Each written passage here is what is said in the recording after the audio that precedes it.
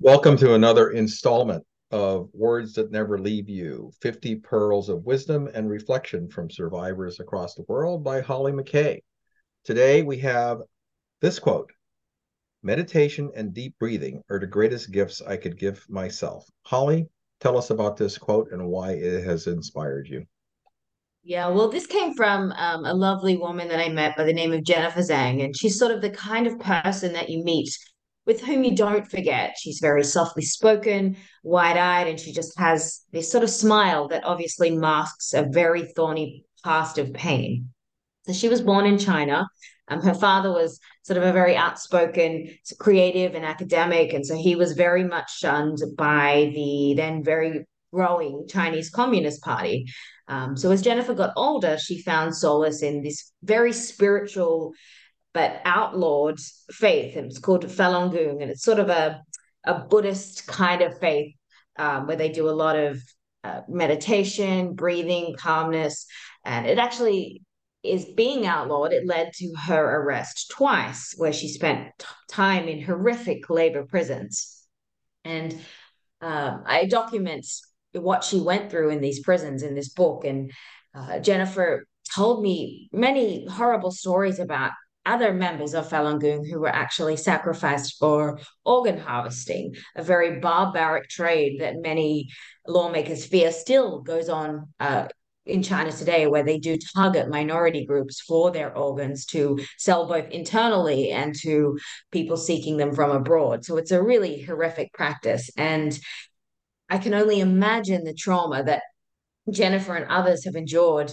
in their lives experiencing this and going through this. And eventually, when she was released, she was able to escape and come to the United States.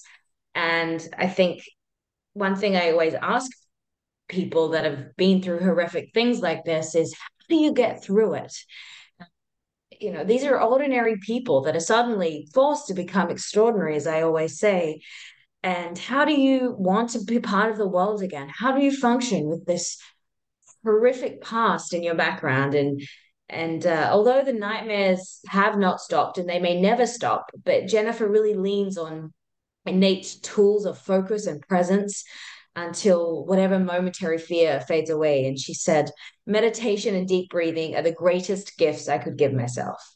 And so I think for me, it is those pillars of giving and self gratitude and being in that moment and love toward all forms of life that really pull her through the darkest days. And I think Jennifer's words are a real reminder of the simple healing tools that we can all use at any time, anywhere, no matter where we are in the world, to make it through the storm. It's closing our eyes, it's remembering to breathe. And even though the enemy, so called enemy, wherever we are, might be able to take, and especially in war, might be able to take away our livelihoods, our loved ones, whatever it may be. But that ability to go inward and to find that sense of self, that's something nobody can ever take away from us. And as we can do that wherever we are in our lives, however difficult that situation might be.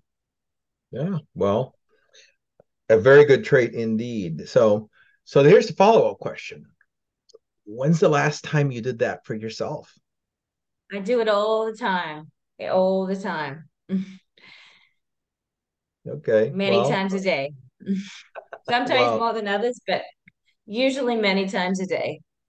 very good. Well, so you practice what you learn from the world. Very good, Holly. So, where do you get a copy of this book so that you can read the rest of the quotes that are in it? Because they're all very good. So, Words That Never Leave You, it's 50 Pearls of Wisdom and Reflection from Survivors Around the World. It's available on Amazon. You can get it print on demand or on Kindle. You can also go directly to that link from my website, which is Hollie, HOLLIE, MCKAY.com/books. And thank you for your support and for supporting independent journalism. As I said, this book is independent. The Substack and my work, I try to keep as independent as I can. I'm determined to not have to go back into that corporate void. So I really rely on my readers for their support. Very good, Holly. All right. Well, thank you very much for going over that quote, and we'll talk to you again soon. Thank you, Dennis.